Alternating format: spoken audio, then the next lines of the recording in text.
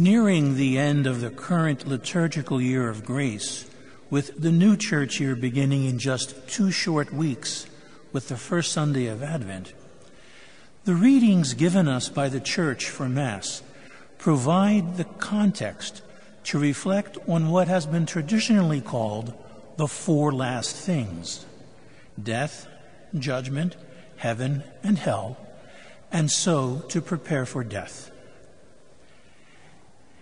At the end of our life on earth, when we die, we will be judged by our love and our life in Christ Jesus. In the particular judgment at the moment of death, we shall each of us receive in our immortal soul our eternal retribution, either entrance into the blessedness of heaven and beatific vision and life eternal with God, or immediate and everlasting punishment, damnation, and separation from God. The choice is before us, heaven or hell. This choice is ours to make. It belongs to no one else. Let us then choose life with God in this world and in the next. Through the sacraments, most especially of baptism, Holy Eucharist, and penance, we are strengthened to live our lives in conformity to Christ, emulating His divine love at every instant of our lives, in all that we think, do, or say. We are admonished to keep death ever before our eyes and to be prepared for it, as we do not know the day or the hour when we will breathe our last, and so enter into the sleep of death. Let us then stay awake, alert, and sober, watching and waiting, living and dying in Christ Jesus. To better understand today's gospel, it helps to look at its context. In the chapter before the one that we read, coming from the Son of God, and our life and our need for watchfulness, attentiveness, vigilance, and preparation for His return, we hear this from the gospel story of the 10 virgins. Today's gospel of the silver pieces and the unknown time of the Master's return follows. This then is followed by the story of the Last Judgment, with themes of Christ teaching us how to live, the separation of sheep from goats, complete with themes of punishment and reward. These stories in Matthew chapter 25 and Matthew chapter 24 instruct us how to imitate Jesus, how to live Christ-like lives, how to be ready to meet the Lord, and how to constantly be aware of the primacy and the love of neighbor which flows from love of God.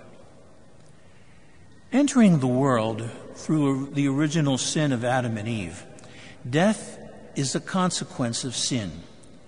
We are all going to die. We can fight death, try to run from it and hide from it, or ignore it. The fact is, we are all going to die, one and all. In death, God calls us unto Himself, and our life is changed, not ended, in the twinkling of an eye. We will then be transformed by Jesus, who suffered death, accepting it in complete and free obedience and in submission to the Father's will. We pray that, like Jesus, at the moment of our death, we will be able to hand over and to return our lives to the Father, praying that God may deliver us from a sudden, unforeseen, and an unrepentant death. Let us pray that through her intercession, the Blessed Virgin Mary will intercede for us at the hour of our death, when we may be most vulnerable to the lies, the deceit, and the trickery of the devil. Let us entrust ourselves to her holy and beloved spouse, Saint Joseph, the patron saint of a holy and blessed death, that we may be properly prepared to see Christ face to face anytime. During our life on earth, we are able to accept or to reject the divine grace and life manifested in Christ, which is offered to us. It is in heaven where we will live that perfect life and that love of the Blessed Trinity. Heaven is the abiding abode where death, injury, evil no longer exist. God most generously and abundantly bestows his life and grace upon us, that we might be with him forever in this life and in heaven. To die in mortal sin, then, means remaining separated from God forever by our own free choice. Immediately after death, souls who die in this most deadly of sins descend into the realms of hell, where they will suffer the torments and punishment of hell, chief of which is eternal, everlasting separation from God. God does not desire, take delight in, or predestine anyone to hell. For this, a willful and persistent turning from God in this life is necessary on our part. Both in the Holy Eucharist and in the daily prayers of the Church, Jesus Christ wants no one to perish, but rather to come to repentance and eternal life in him. The choice is before us, heaven or hell. The choice is ours. No one else can make it for us.